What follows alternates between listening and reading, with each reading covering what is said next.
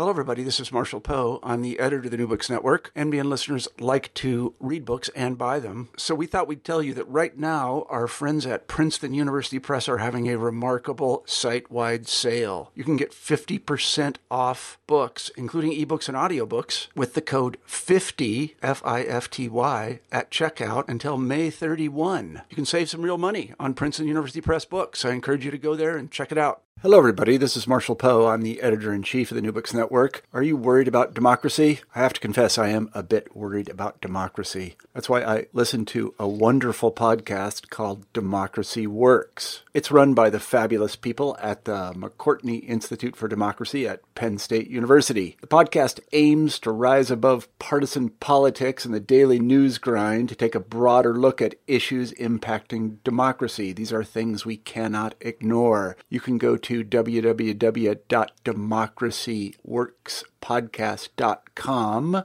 and subscribe in all kinds of ways, or you can find it on Apple Podcasts, Google Podcasts, Spotify, and many other places. We really love this podcast at the NBN, and so much so that we are going to provide you with a little taste of what you can get at Democracy Works. I hope you enjoy the following episode. From the McCourtney Institute for Democracy on the campus of Penn State University, I'm Michael Berkman. And I'm Chris Beam, and this is Democracy Works.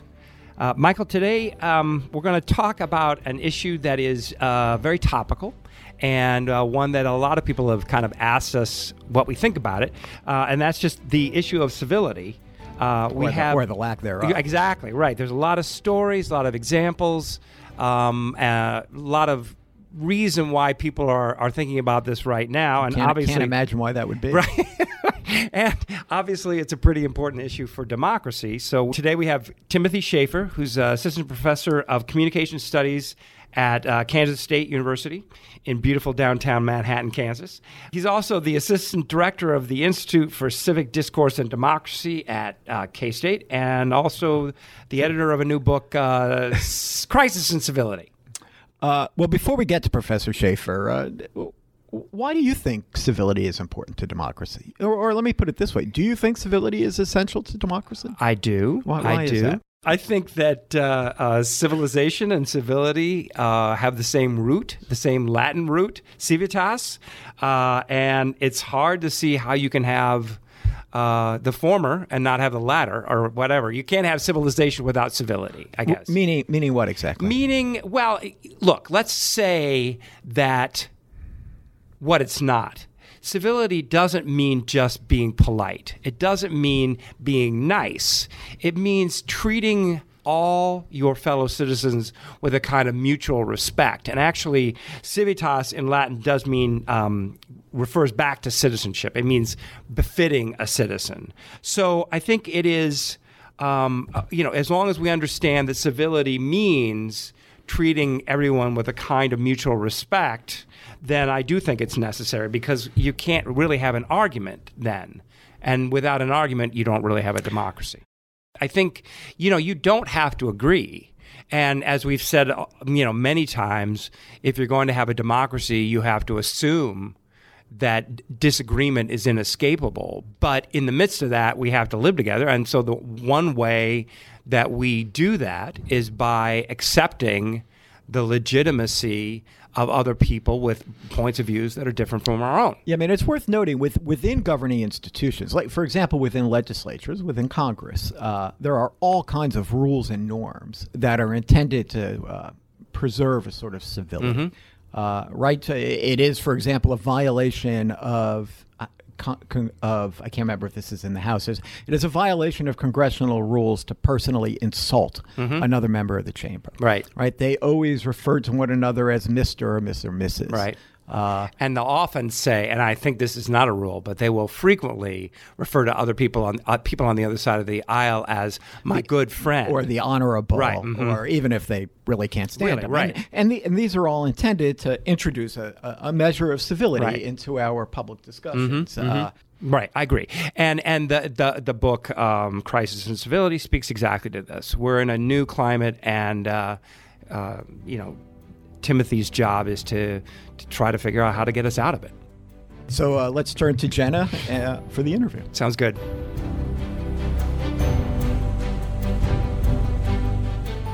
This is Jenna Spinelli here today with Tim Schaefer. Tim, thanks for joining us on Democracy Works. Thanks for having me. So civility is one of those terms that means something different to everyone, I think. And you've just edited a book on the topic that gives two definitions. One is civility as responsiveness, and the other is civility as politeness. Can you explain what those mean and how those two definitions might interact with each other? Yeah, no, I appreciate the opportunity to do that. The longer answer to your relatively easy question is that we didn't necessarily say here is the single notion, but in the chapter that you referenced by Anthony Leyden, who is a philosopher, he lays out these kind of two concepts of civility, and he has this, I think, important distinction between talking about civility as kind of politeness and then civility as kind of responsiveness.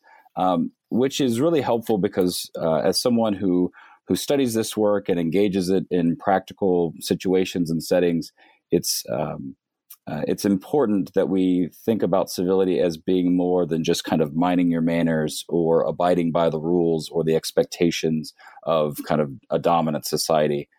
There have been some really great recent articles, for example, about civility on NPR, and some of the recent ones have really attended to one of the big concerns that we've had, and that I personally have as someone who studies and researches this, is that what does civility mean when we think about it through that kind of traditional paradigm of kind of politeness and being kind and courteous to folks?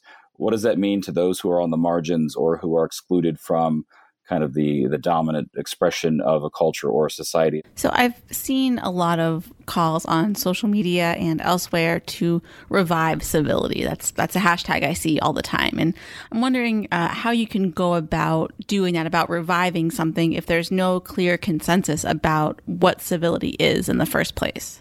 Yeah, and I would say somewhat of an analog to that is the language of civic renewal, which gets used quite a bit in the spaces that I exist in, but it begs for, I think, more consideration, because if we're trying to revive something or trying to renew something, it presupposes that there was something in the past. And I think part of the Revive Civility campaign from the National Institute for Civil Discourse, I think, is rooted more in this notion that we have in recent times seen the increases in various studies and people's experience, right? So it's not just something we have to find from research, but people are recognizing, noticing that politicians, as well as just folks in their neighborhoods and in their communities, are really ratcheting up some of the kind of partisan divisions and rancor.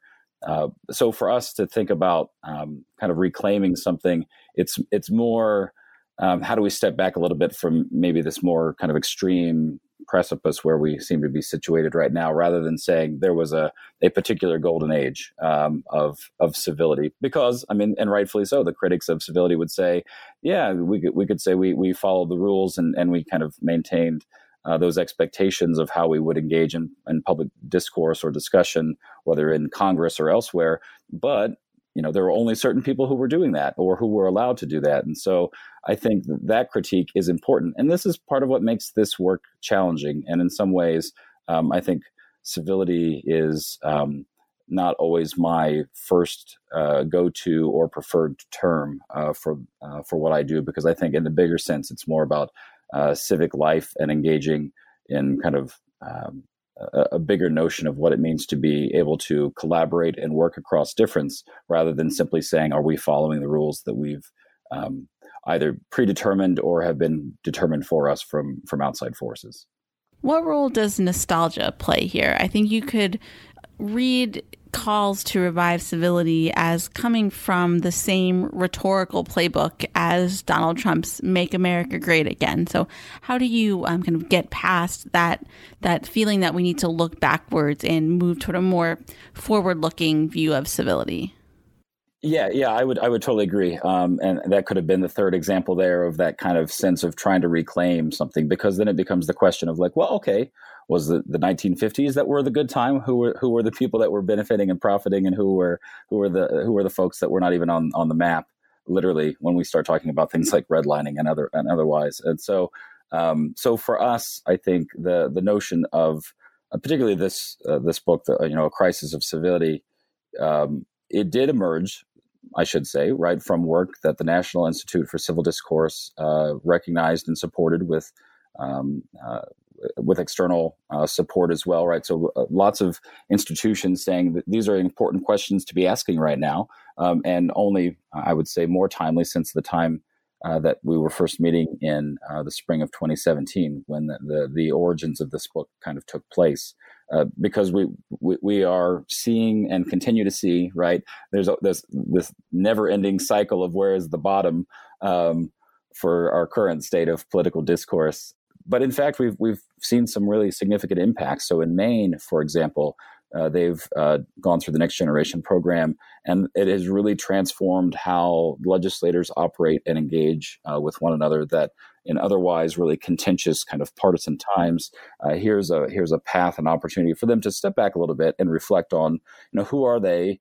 What are they doing? A lot of it is built around this notion of building trust, right? So if we can step back from this notion of thinking about of politics as being on a team, and I'm red and you're blue, and those kinds of things, then we have the opportunity for more potential there. And so the Next Generation program has been collaborating with the networks across the country for state legislators and all sorts of things. And it's been really exciting to see kind of blossom in some significant ways, because I think even those in an elected office see that the issues that they're trying to champion and advocate for often require some degree of support from those who would be, quote, on the other side. And so how do we help create some of those conditions for that to be more productive?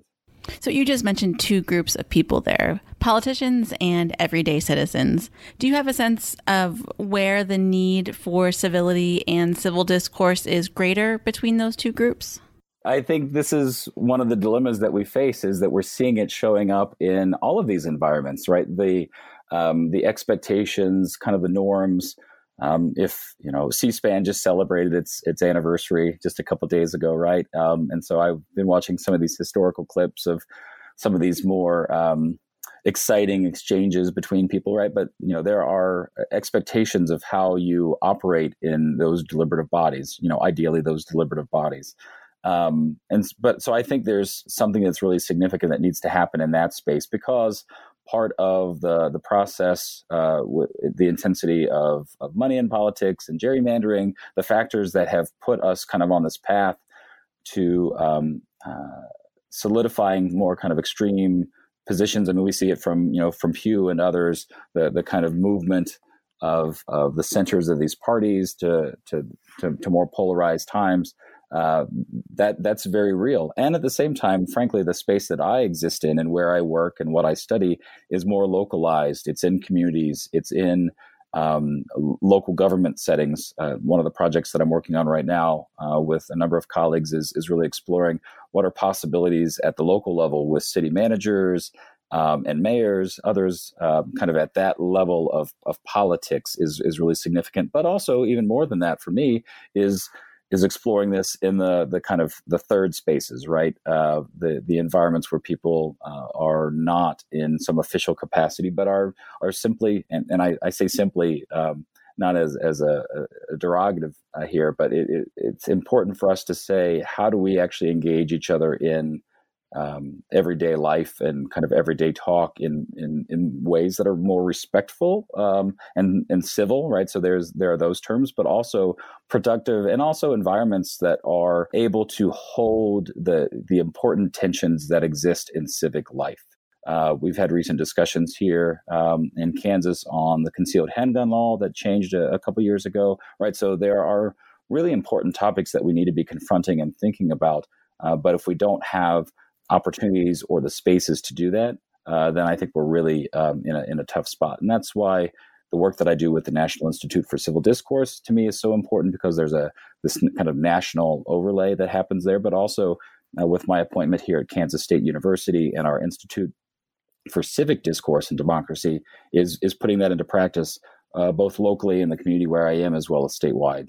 We need to be engaging those who are these representatives who kind of show up on the national landscape and talking about politics, but we also need to reclaim politics as something that we do in our communities with people in relationship.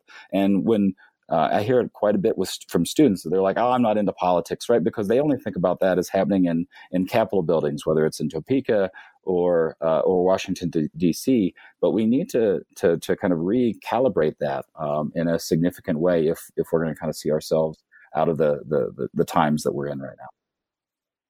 So something I think that's brought up as a critique of those deliberations you just mentioned is how do you turn those conversations into policy? The discussion in and of itself is good to help people develop a sense of empathy and maybe hear things from a different point of view. But I think people can also get turned off if they don't see those discussions leading to tangible changes. So how do you reconcile those two things and start to bring together the act of deliberation with more substantive policy changes? Yeah, no, that's a great point. And, a few people come to mind and some projects, and I'll speak to a colleague of yours there at Penn State, John Gastel, who he and many others work in efforts like the Citizens Initiative Review to embed these kinds of deliberative practices into formal policy processes. CIR creates those kinds of conditions where ordinary people come together and hear kind of expert testimony, kind of wrestle through ideas that are going to show up on a ballot initiative. And at the end of a few days, a very intensive few days, and a very structured few days, they come out and make these statements about how they have come to either agreement, and usually there's never kind of unanimity to kind of the decision, but there is an opportunity for us to see a framing of issues that is outside of just the kind of expert paradigm, or that is being communicated to us through advertising or whoever's got kind of funding.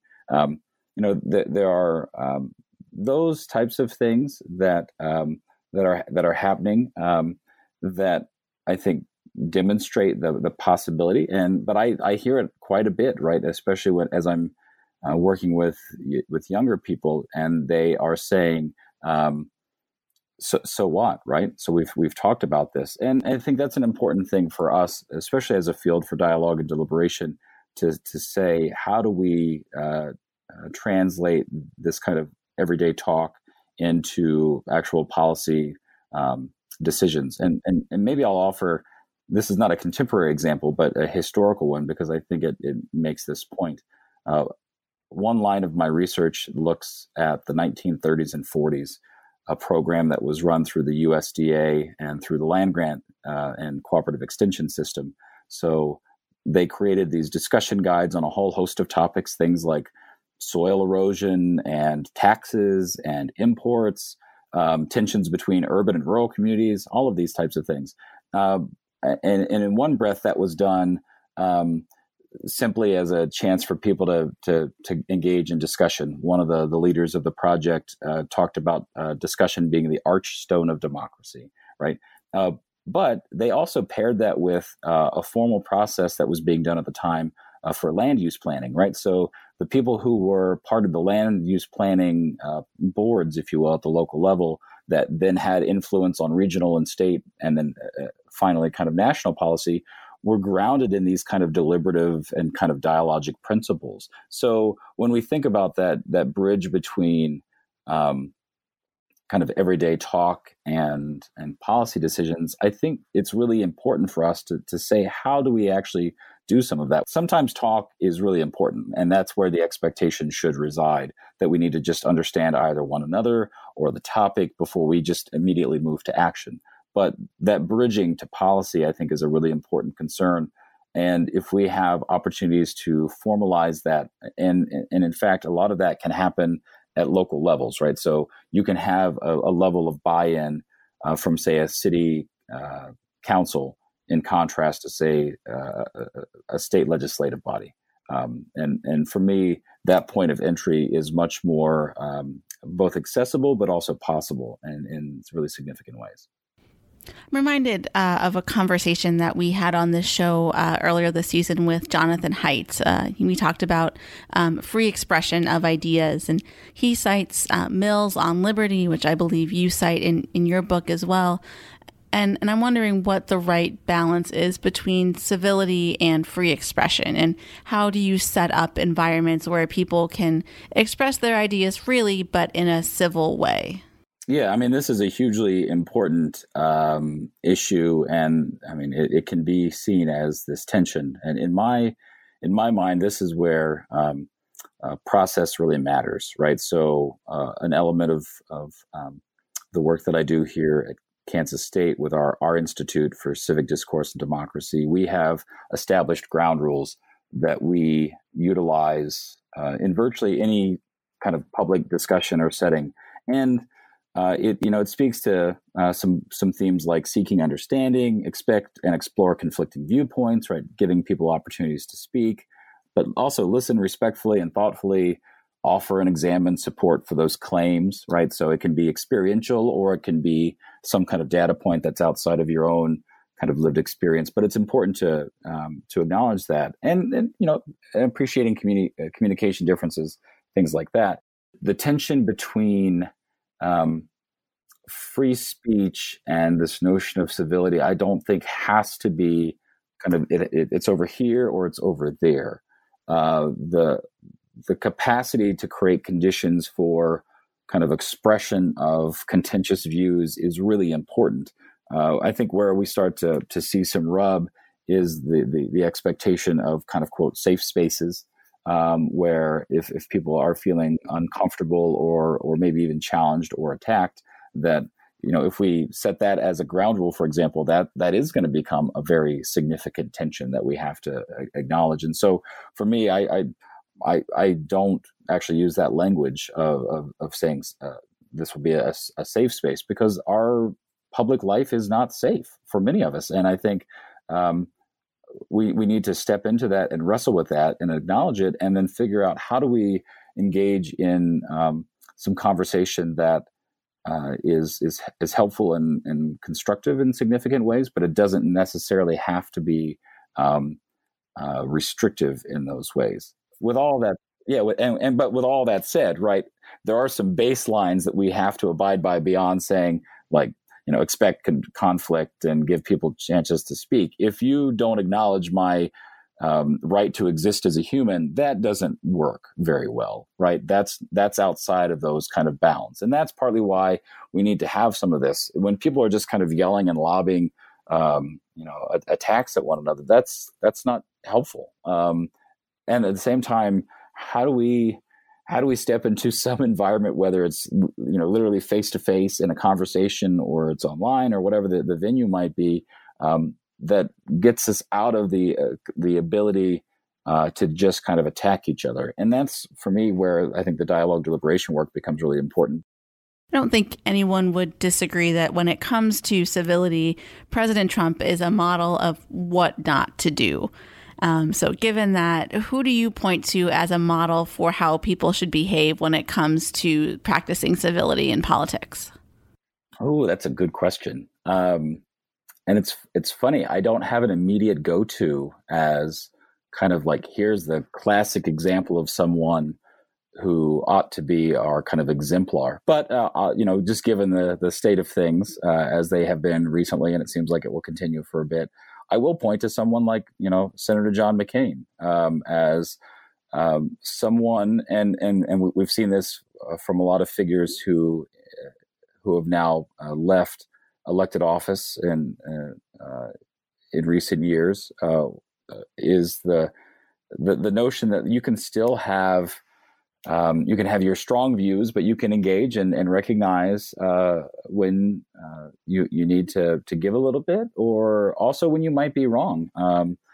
David Brooks kind of famously not too long ago came out and wrote an essay on reparations and basically said, yeah, what I used to think, I don't think that anymore, right? And we're not often afforded the opportunity to see people in public life step back and say, that thing that I thought strongly about previously, I've taken in more information, I've reflected on it, I've thought about it, And now I come to this place. We don't have a lot of good examples of that, honestly. And I think that's part of our dilemma. So that's, part of, back to your comment earlier about, what are we trying to revive or what are we trying to reclaim? I think there's a desire to get to some level of normalcy, normal behavior in this kind of environment of frankly a new normal as it seems to be.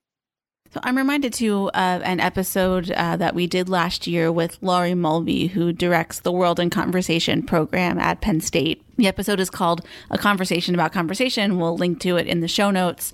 But Laurie in that episode talked about the need for facilitators in these discussions as a way to maintain that sense of civility and help people appreciate other perspectives. And I'm curious what role you think facilitators play in deliberative democracy. Having kind of the conditions for informal, everyday political talk is really important, right? And increasingly, we're losing kind of those third spaces where people do that. We talked about libraries a little bit ago. There's that new book, Palaces for the People, that argues why we need kind of social infrastructure if we're going to think about things like social capital. And for me, that all is part of our conversation about kind of a civic ecosystem.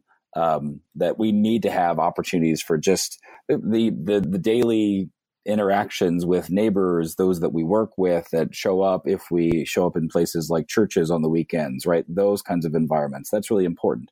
But I would agree, right, with the point that facilitators are really important and really helpful if we are going to get to that level of having kind of discussion be constructive and engaging in the ways that are essential and necessary for democratic life. And so that's one of the things that is built into almost everything that I teach. I teach both undergraduate and graduate students.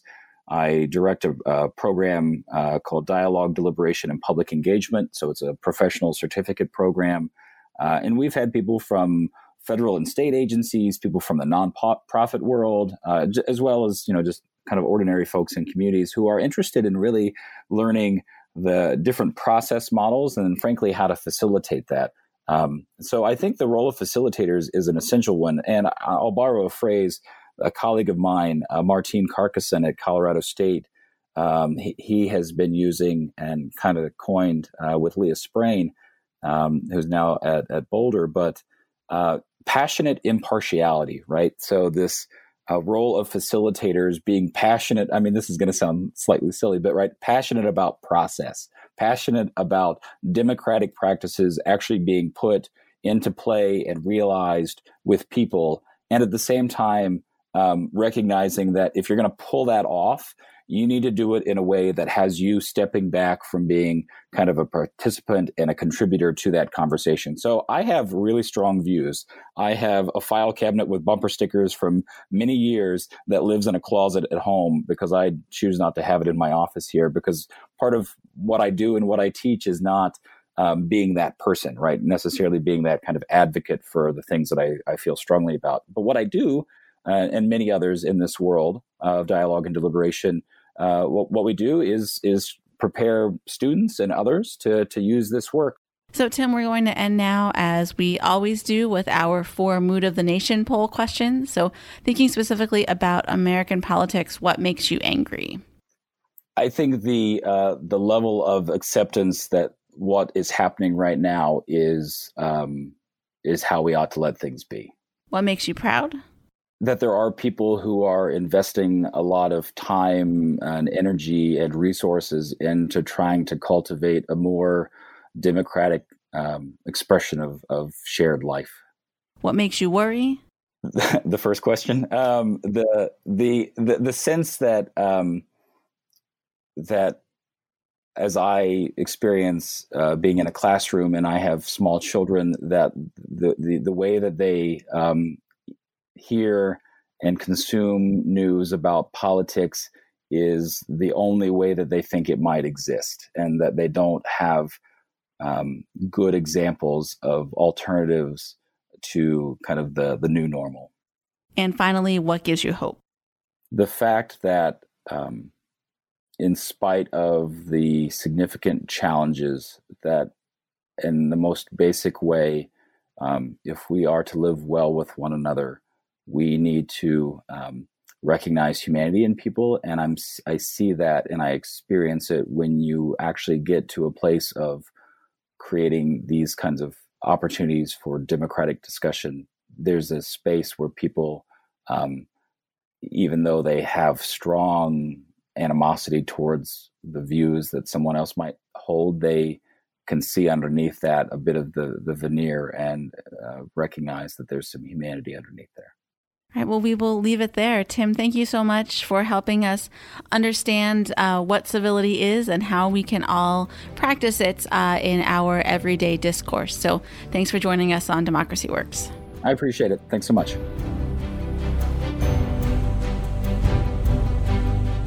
Well, that was certainly very interesting, but I do feel like we need to address the elephant in the room.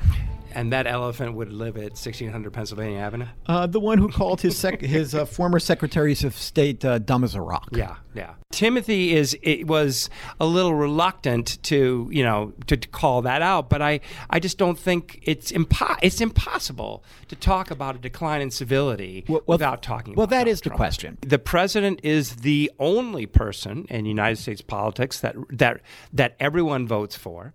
And it's the only one that really represents the United States of America as a single person. And what he or she does and says matters in terms of the climate of the culture, the political culture at large. And so it's unrealistic to think that the behavior of the commander-in-chief, the occupier of the bully pulpit, is not going to affect the behavior and attitudes of ordinary citizens. Well, and it's also the fact that he relies for presidential communications on a medium which is sort of designed to be uncivil. Or at least it facilitates incivility. At least it facilitates it. Mm-hmm. I mean, Twitter is not really a great place to have a thoughtful discussion. People do it. And I admire them for it, but yeah, it's hard. It does, but it also lends itself to trolling and to insults, and this is his preferred means of communication with his métier with the American people. Are we seeing the effects? Are we seeing trickle-down effects, do you think, from the president? Absolutely we are. I mean, whether or, I saw a study that said that where Trump has had rallies, there's been an increase in terms of hate crimes, right? In those communities. Right, in those communities. And so that would be the most extreme level. It's hard to believe that this doesn't have an impact, right? If it's okay for the president to talk this way, why is it not okay for me to talk this way? I don't know what the answer to that is.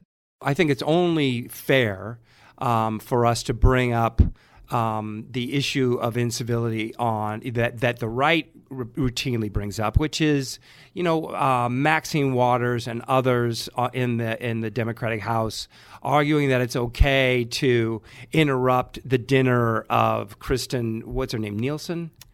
Yes. Yeah. Yeah. And others. And others. Sarah Sanders. Yeah. And I remember when Jonathan Haidt was here a few weeks ago, he made a point of saying that's wrong. Right.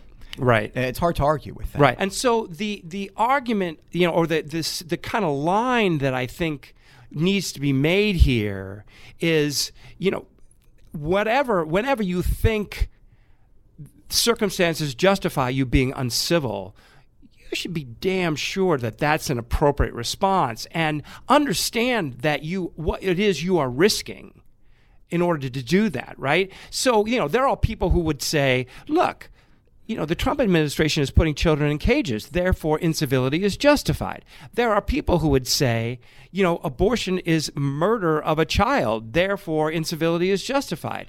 There are people who are quite ready to make that judgment. All I'm saying is I think you ought to make darn sure that you are understanding the consequences of your action if you do that. So I think it is interesting, and in this context, relevant to talk about what Tim and others are doing about this. Right? They're coming up with these, revive civility campaigns and other efforts to bring citizens into new mechanisms by which they can talk to each other. Reviving suggests old mechanisms.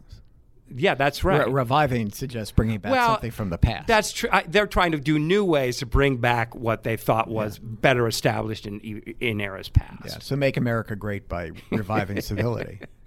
Yeah, I don't think they would. I don't think Timothy would frame it that way. Well, I'm being somewhat facetious. Yeah, but part of my point about changes in the party system and the way people have sorted themselves out is that just talking about going back to the past might be a little bit unrealistic.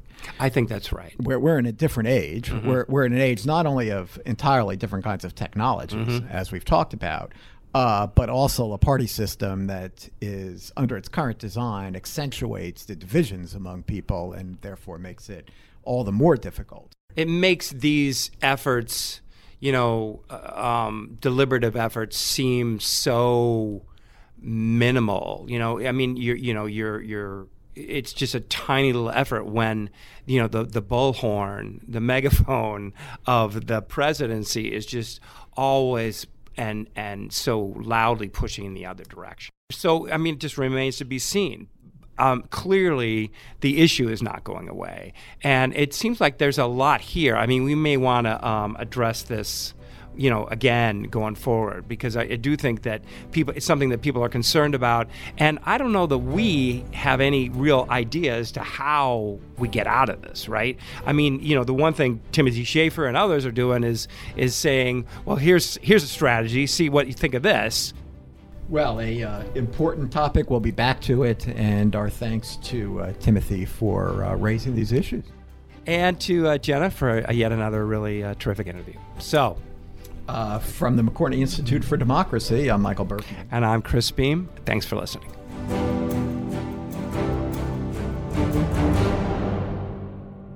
Democracy Works is produced by the McCourtney Institute for Democracy at Penn State and WPSU Penn State.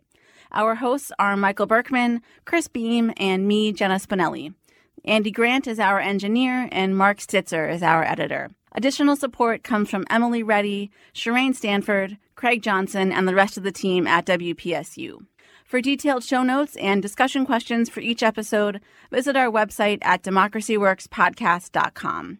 And if you like what you heard today, please consider rating or reviewing us wherever you listen to podcasts. Thanks for listening.